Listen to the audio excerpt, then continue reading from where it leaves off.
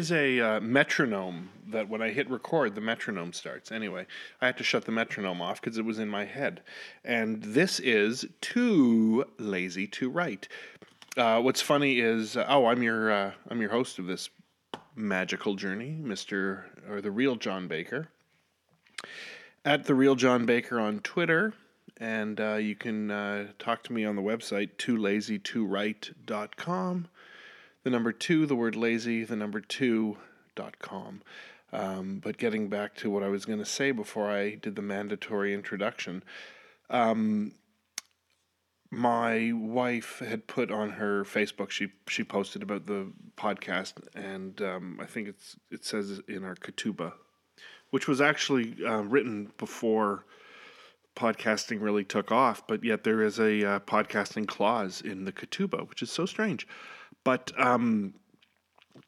my wife had written something, listen to my husband's podcast, toolazytowrite.com, and some guy wrote on her wall on Facebook, too lazy to listen. I don't know who he is, but he could fuck off.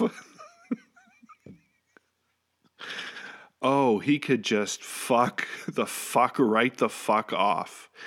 Anyway, thanks for listening. I have a fun little show happening this week. I spoke with my old. She was a camp director. She was never actually my counselor at summer camp, but she was I believe it was Merkez Chinuch, which she will explain. Roughly translates to program director. Her name is Ruth Rakoff, and our paths actually crossed about 2 years ago back in Ottawa. I bumped into her at a sushi restaurant. She was in town. Her father was receiving the Order of Canada, and I just randomly bumped into her, and I had always had she always held a special place in my heart, because when I was a youngster, and we talk about this really briefly, at camp, I was really homesick, and she was this really calming voice to me when I was 9 years old. So I got to talk to her and thank her for that. And we actually talked a lot about this one summer of 1982, when in the second half of the summer, so I guess it'd be towards the end of July, beginning of August, I would say 60% of the camp population got violently ill. And she explains exactly what happened, and the audio comes in and out at places, so it's not 100% consistent, but gosh, it was so fun to talk to her. She just is absolutely wonderful, and I was really glad to sit down with her and hammer this out and get to the bottom of what happened at the summer of 1982. Anybody who was there would remember it, and anybody who wasn't there will get a kick out of the story, especially the part where we talk about defecating on paper plates. That's what they call a teaser. You see, now you got to listen. Anyway, I hope you enjoy it. It was me and Ruth Rakoff from her home in Toronto and my home in Virginia, and we chatted, and hope you enjoy it. Ruth Rakoff, thank you for being my second guest on my show, on my podcast. I listened to your other podcast. I hope I didn't offend. No, not at all. I realized the other day I was telling my mother about it, and I had that whole bit in my first one about hiding pornography. So I was a little... I have 3 sons. Yeah, that's true. Yeah, can't scare me. What... So what have you been up to since... I saw you a while ago in Ottawa. When was that? I think your wife was actually at an interview for the job that she eventually took in Virginia. Yes, she was. So it was, I think, February maybe of 2 years ago? Right. So we were in Ottawa because my dad was being given an Order of Canada. Right. Congratulations on that again. Yeah. And I think that was the first time that I saw you since probably about 1983. Probably, yeah. Was that your last year at camp? Yeah, it was. And of course, you and your camp sweetheart got married. We did. So you guys have been together since, for a while. 35 years. Wow. Wow. Yeah. And in Toronto, you are an author? Well, I suppose. I mean, yeah, I And, suppose. I and don't know. The first and last thing I published was already 8 years ago, and so I'm feeling a little bit reticent to say that I'm an author. That sounds very grandiose, given that mostly I just sit in my little study and write things that no one will ever see. oh, they'll see. No, you should get them out there. Yeah, well, easier said than done, right? Yeah, yeah. Well, that's That's the plan. right. But that's why I started to do this because I have all these ideas and I don't really want to write them down. So I actually really like writing. I mean, it's hard. Yeah, I don't know if like's the right word. I think compulsion is probably more what it's about. As my brother Simon says, that as a stand-up comic, he says it's not a profession; it's a character disorder. that's his T-shirt, I believe, isn't it? That's right. That's right.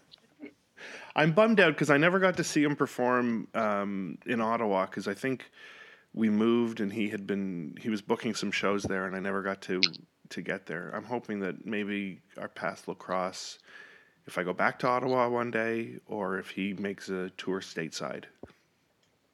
Which I'm sure he would love to do. In the meantime, you could buy his CD or download it from iTunes or something of that At sort. simonrakoff.com, Probably. I might do that. Mm-hmm. What I wanted to talk about, because when I tell people about camp, about summer camp, I always tell them about the summer of '82 Okay. and well, when I sent you the text, I said we had dysentery, and you corrected me. It was not dysentery, right? It was not dysentery. It was viral encephalitis. And what causes viral encephalitis? So it's a virus, so it's probably airborne. They came and they tested the water and the hygiene and all of that, and nothing actually showed up. Viruses are kind of mysterious, so it wasn't anything um, that required changing anything or that we were culpable for. But um, yeah. So I think, How sorry. how old, John? Sorry, I'm just trying to figure out how old you were then and how old I was then. So I just turned 47. Okay. So I would have been 11 in '82. Yeah, so I was not quite 19. Okay, so this is sort of what I wanted to get at. So here we are. We're at a summer camp in Ontario, in Cloyne, Ontario. You know the scene, but I'm trying to set it for those unfamiliar with Labour Zionist youth camps in Ontario, and I'm sure there's a few. So your title is Marquez, right? Uh, it would translate to program director. Okay, so you're essentially second in command. Yeah, Okay, and you're not 19 yet. I'm not yet 19. And Biggest population at the camp that we've ever had. We had 150 people there. including staff? I believe that was including staff. It might have been more with staff, but I don't think so because the camp was only licensed for 150 bodies. Okay. Might have been a little bit more than that. I don't know, but we weren't in violation of anything in terms of our licensing because there were all sorts of concerns given that we had this outbreak that we had to bring officials into the camp and we were, there were a lot of concerns, but we can talk about that after. So you're this young woman, barely not 19 yet. Mm-hmm. I remember because I only came up the second half that summer, and that's I think when it started, right, in the second half. Probably. I don't remember exactly when. See, I have a different recollection of everything because I was but a child. Yeah. Anyway, so this happens. People start getting sick, like sick. Like I went home for a few days. Yeah, like ambulances going in and out of the camp. Right. Um, like scary sick. And who's running the show? So that would be me, because the guy who was the first in command, so to speak, took off, Just gone, vanished. took off for 3-4 days. Wow. Just couldn't cope. So there I am, 18 years old, responsible for the programming for 150 people. I don't know if it's kids or counselors or whatever it was. And I'm getting told by medical people who are not at the camp that until we figure out what it is, I cannot do any programs that require or involve kids getting in the water. So no waterfront activities. Okay. No exertion activities. So that means no sports. Okay. Which was okay because it was the kind of camp where really we just sat around and entertained each other most of the time. Yeah. Let's put on a show. We were like the next to original. What was the name of that show? The Spanky's Gang or Our Gang? Oh, Our Gang, yeah. Where really they just they had to invent entertainment all the time. That was what we did. But so I wasn't allowed to do any sports, no water activities, nothing with contact, like no spit swapping, which Hugo controlled that at a summer camp. And so there I was trying to figure out what I was going to do with all the kids who were left standing, because there were I think about 30 people got sick. I don't remember exactly how many, but I think it was about 30 people got sick, and I'm exhausted because I'm running a show and I have no idea what to do with all these people who need activities all day, every day.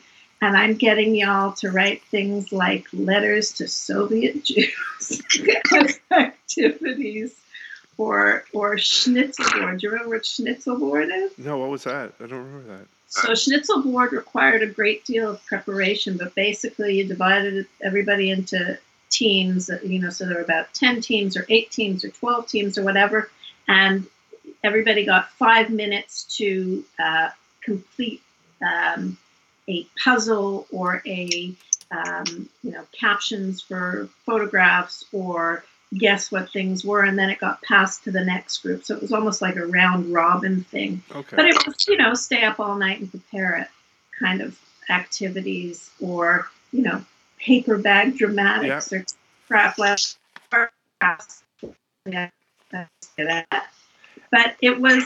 I was begging the doctors, I won't mention names, to close the camp. Right. And they said if we close the camp, it'll never reopen. I guess that was the right call, even though it was exhausting you. The right call. I was the one who was holding it all together. Yeah. So it was probably the right call for the camp, but it was probably an unfair call for me. And they didn't, I remember some of the doctors who were there, and that was it. Like, they didn't offer any, let's find somebody from the outside who can come in and sort of help you out, be your assistant, or it was just all on you and the... So it wasn't really overt that the other guy had taken off. It was kind of like he just went missing. Oh. I couldn't deal and disappeared. Did you ever find out where he went? I don't remember. I don't remember. I have a really good memory for anecdotal stuff that I was present at, but I don't remember stuff that I wasn't necessarily there for. So where he wasn't really... It wasn't a concern. I mean, it was pre-cell phones and stuff. I couldn't reach him. I didn't know where he was. He probably went to Toronto or something, or Myers I don't Cave. know. He probably went back to Toronto and was just hanging out at home or something and trying to not deal with this craziness that was going on. Because he would have been 20 maybe? He was a bit older than that. Okay. He was probably.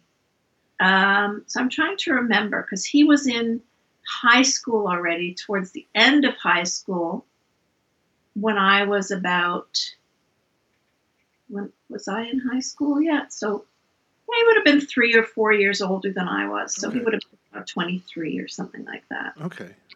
Are you still in touch with him? No, I've tried to get in touch with him actually. Um, I don't know if you remember Moti Bralad. Yes. I remember him. So Moti and I are still friends. I'm still friends with a lot of people. Oh, wait. Was Moti land sports guy? Yeah.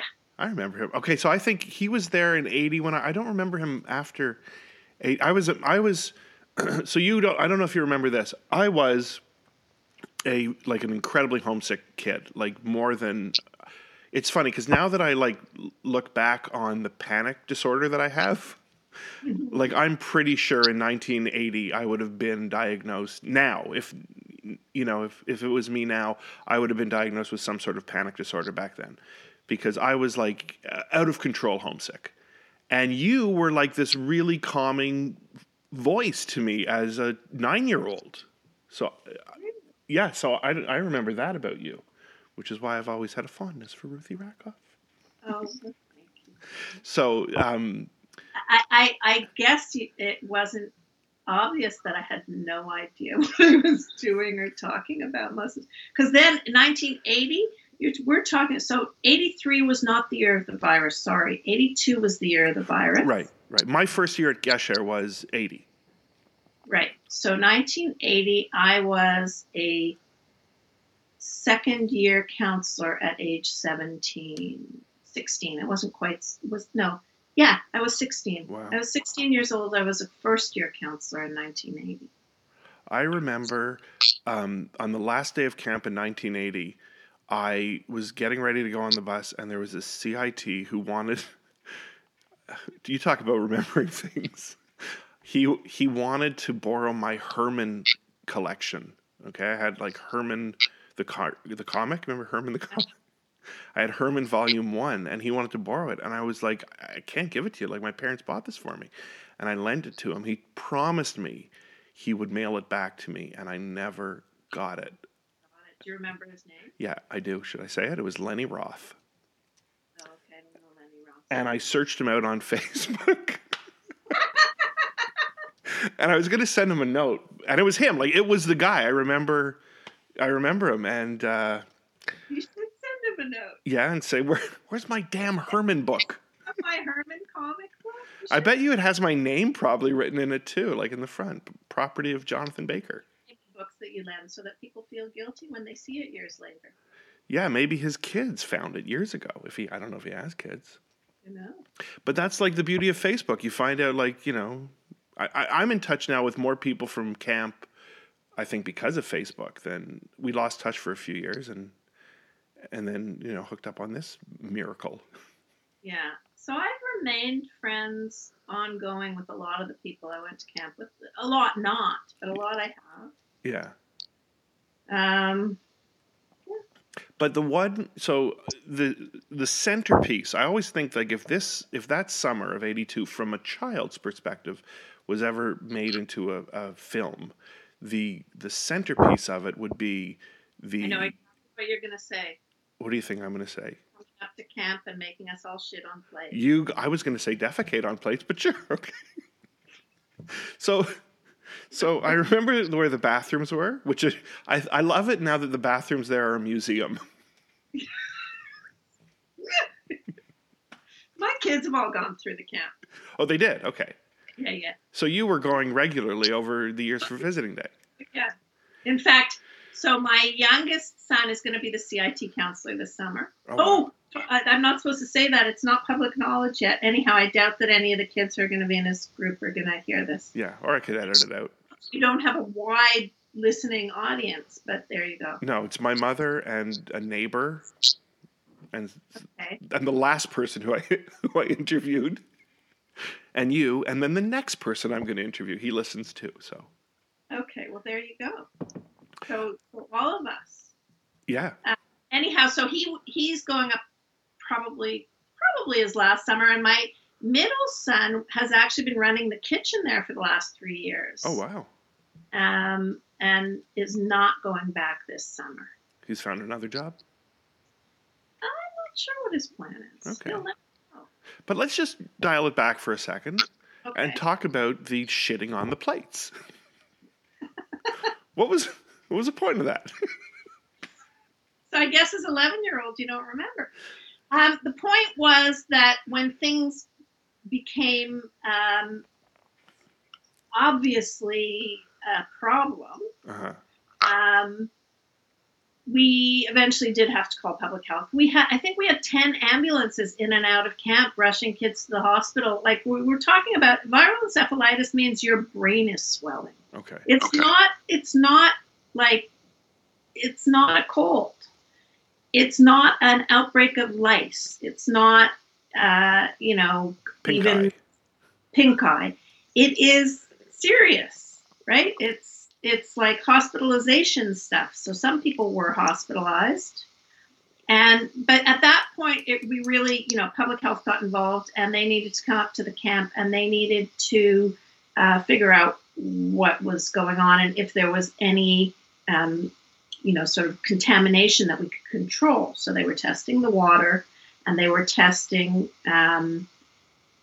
person-to-person stuff. And you do that rather than giving the whole camp blood tests, I guess. They were doing stool samples to see if we were all carrying some kind of bacteria or parasite or something. That was because I guess there's parasitic encephalitis things, bacterial encephalitis, viral encephalitis. So they needed I don't think everybody had to do it. I think they needed sort of a across the board random sampling of a certain percentage of people. Okay. And so they came up to camp, and they came into the dining room, and they told us all that that a certain number of people had to volunteer. And if I'm not mistaken, there were some people who were extremely eager to volunteer.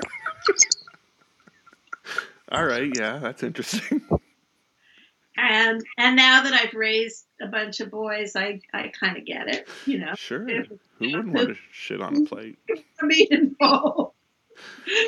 And so they explained in graphic detail, and because I was head honcho at that time, I kind of had to take the lead.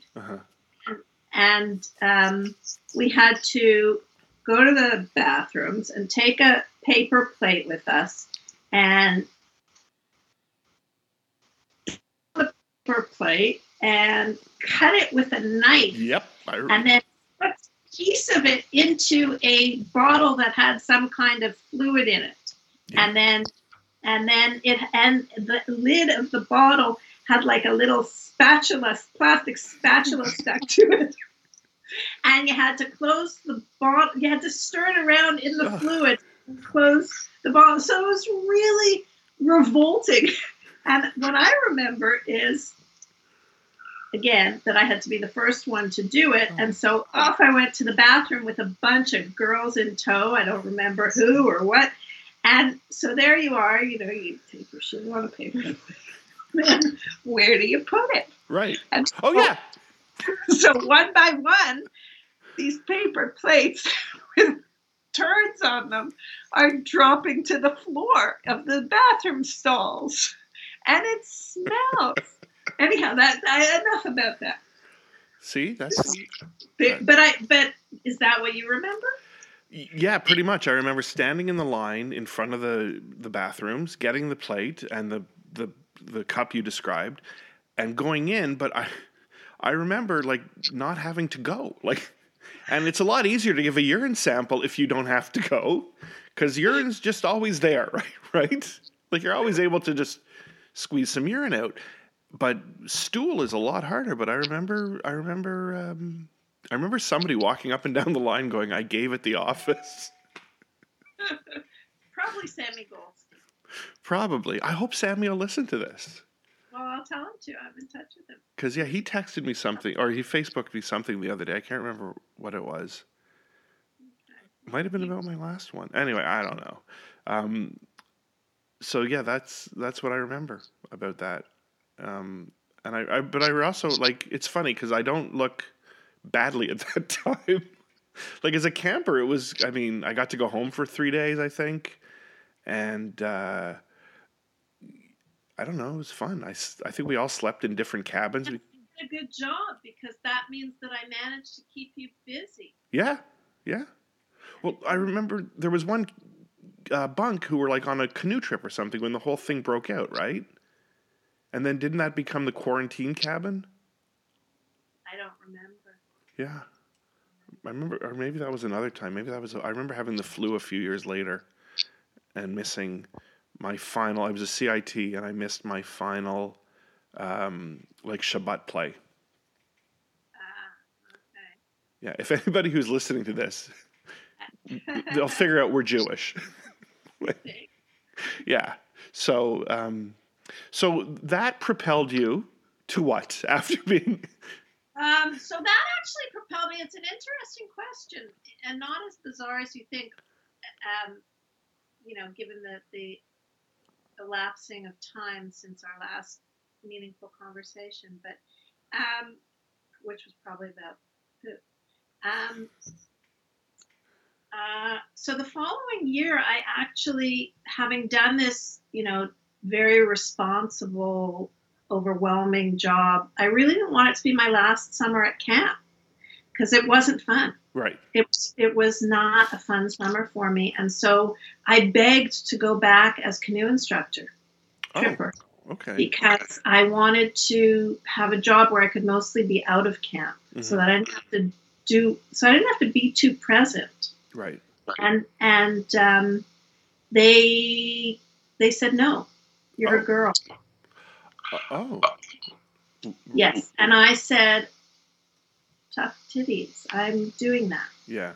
And I begged and I begged and I begged. And then they finally agreed to let me do it and forced me into situations where I had to prove myself all summer long. Really?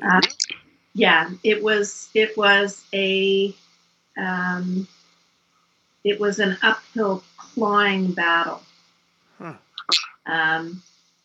So that set the stage for my my feminist awakening, I suppose. Okay.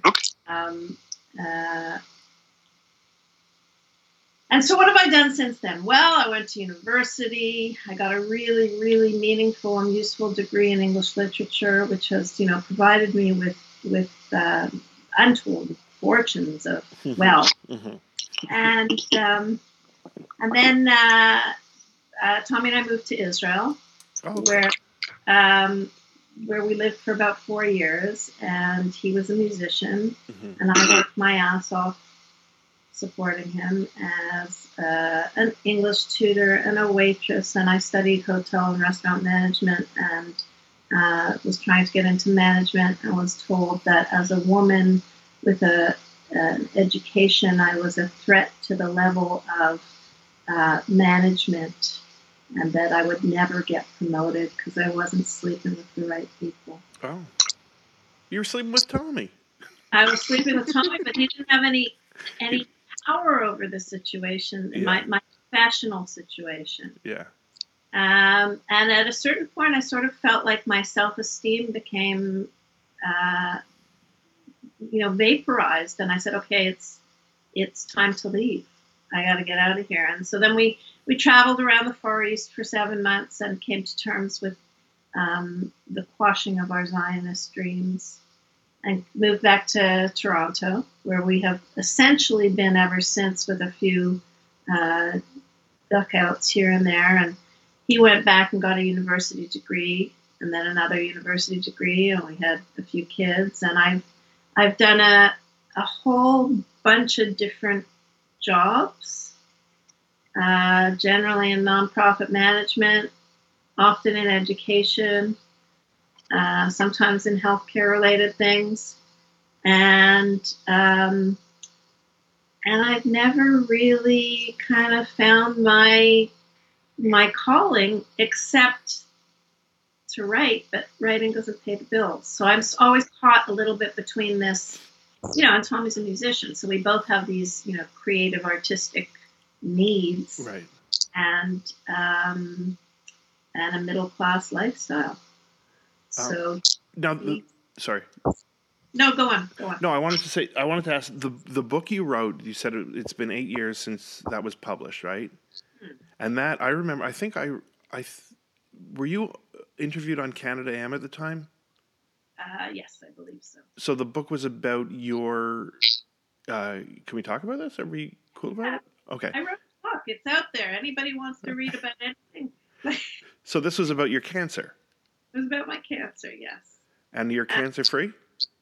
I am cancer free. In fact, it's where are we? March. So it's 12 years since the end of chemo. Okay. And yeah, I'm good.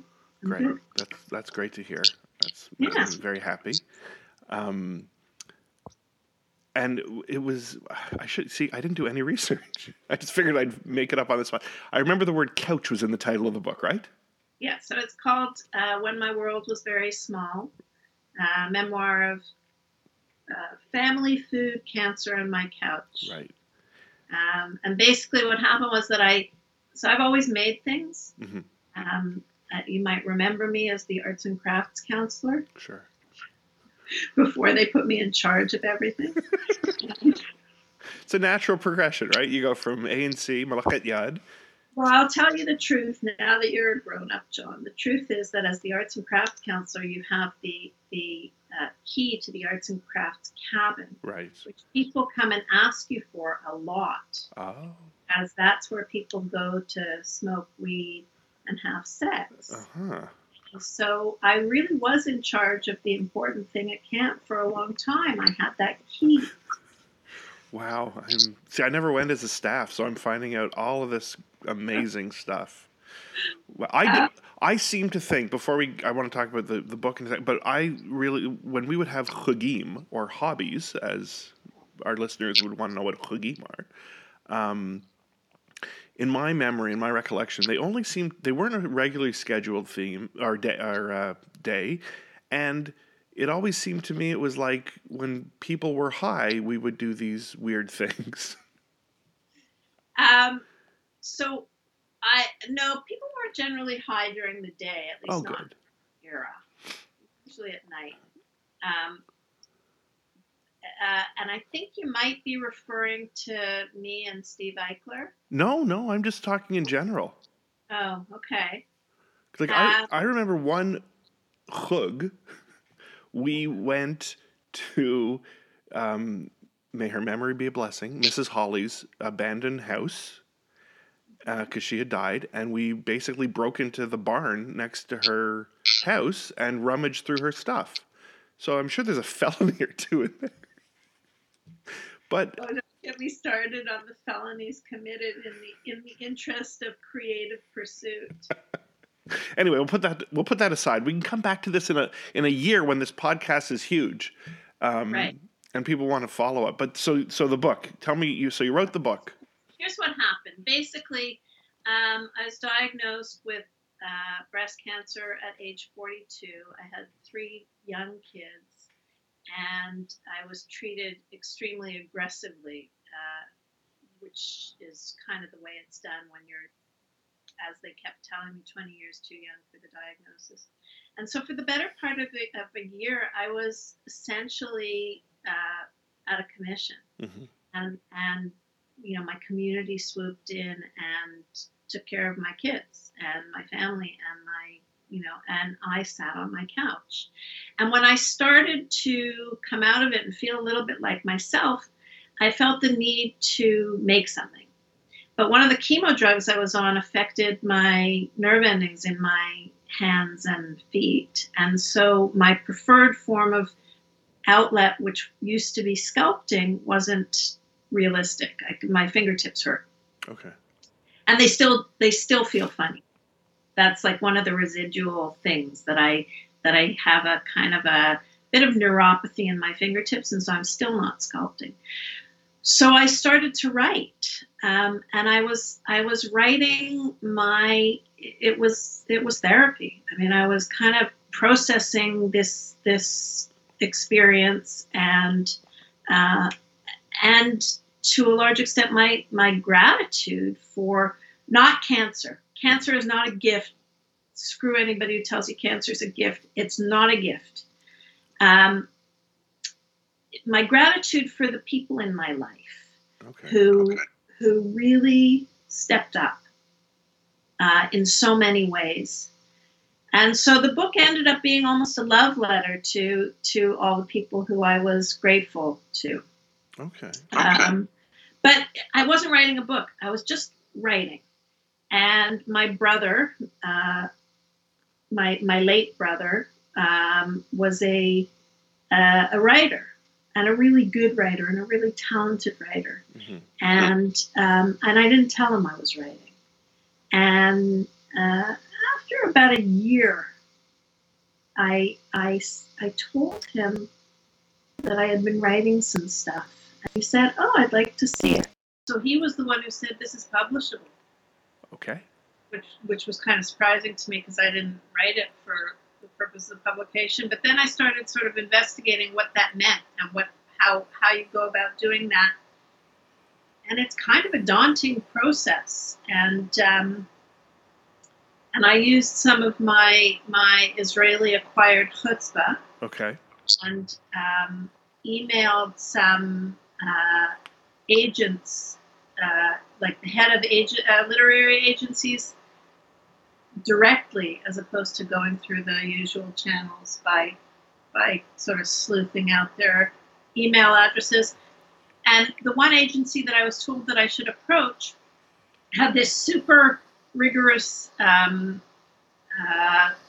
what do they call it? Like the way you have to present your works. Like a pitch, or? Yeah, but it's not a pitch. You have to do it's like a whole thing. You have to fill out a questionnaire, and you have to, and what they want, one of the things that they wanted me to do was to pigeonhole the writing and say, this is like a cancer memoir, but I didn't really feel like pigeonholing it that way because I actually think it's not it's not a stroll through Cancerland.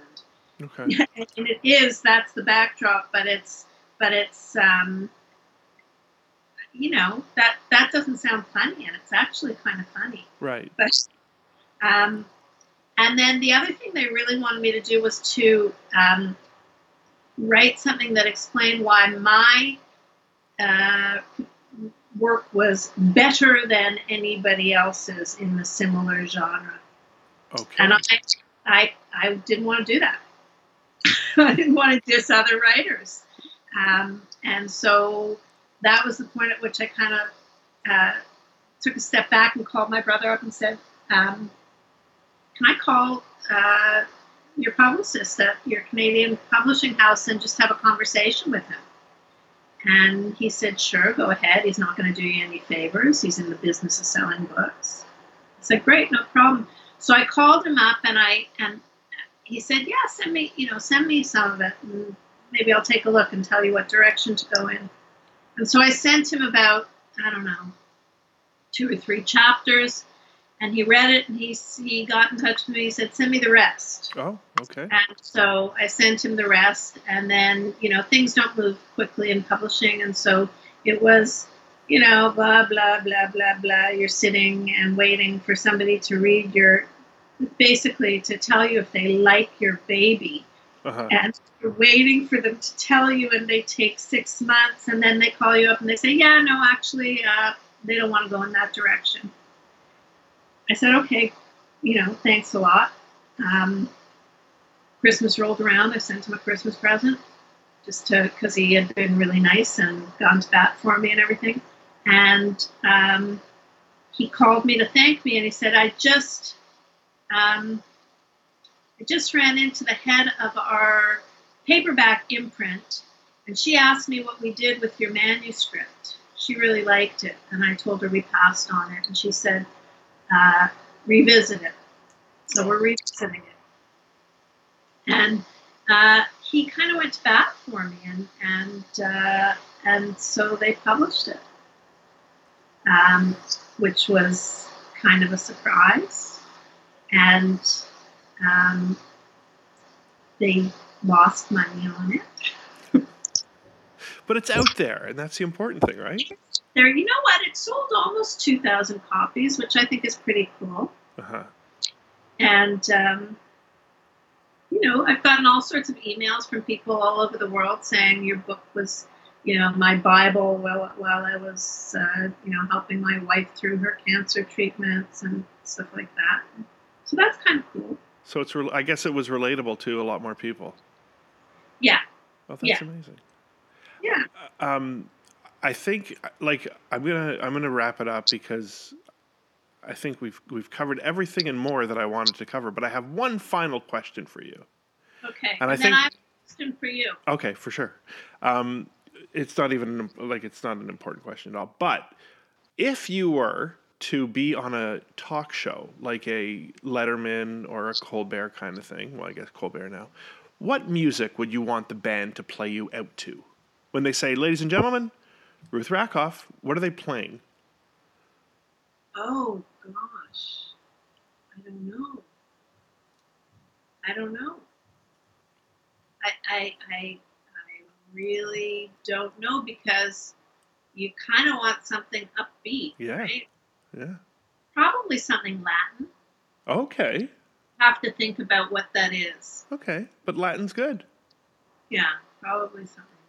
You know what's funny? I want to try. I'm Facebook friends with one of the guys from the band The Monks. He has no idea who I am. Right. But I want him to come on my podcast, and he's not getting back to me. So maybe I'll use some of Ruth Rackoff's Israeli chutzpah and just call him. Yeah, well, and sometimes you say, "Oh, I got your name from so and so," when you did. Yeah, that's true. You just kind of have to push your way through doors sometimes. Yeah. Anyway, what were you going to ask me? I know that you have brothers, and I remember that one of your brothers is David. Yeah. Is that correct? And where are you in the birth order? I think I'm like you. I'm the middle. Are you the middle? Yeah. Yeah, I'm the overlooked middle child. And so is David older or younger? Yeah, David's the older one, and then my younger brother Alex he's in Toronto. Alex, I couldn't remember his name. Yeah. He was too little. Yeah, I'm 47. He's 43 maybe. I think he's turning. Yeah, he'll be 44 in August. Yeah, so I don't even know if he would have been around at camp at all when I was there. No, probably not. But he was Rush for I think 2 summers. Oh, really? Yeah, in the 90s. So every summer I would go up with she was my girlfriend then, but she's my wife now, and we would just kind of hang out there for a weekend or so. It was great. Well, we used to do that when our kids were little. You'd go for the weekend? We'd go for it. I would miss them and I would just go. Yeah. We'd hang out at camp for a few days, and we were we were camp royalty, so nobody questioned. We were there. Yeah, it's great.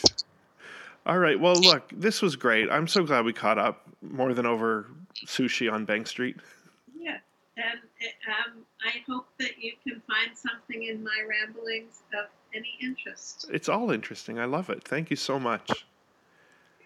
And say hi to your husband and kids who I don't know, but say hi to them for me. I will do. Okay, take care, Ruth. Bye. Take care, John. Thank you. Bye. That's it. That was my interview with Ruth Rackoff. The always entertaining, the interesting, the thoughtful, the sincere, and the beautiful Ruth Rackoff. Always had a soft spot, like I said earlier, for her. Like I said earlier, I always had a soft spot for her because she was just an absolute angel to 9-year-old Johnny Bakes. And I've never forgotten that, and it was so great to catch up with her. And grab her book if you can. It's available online.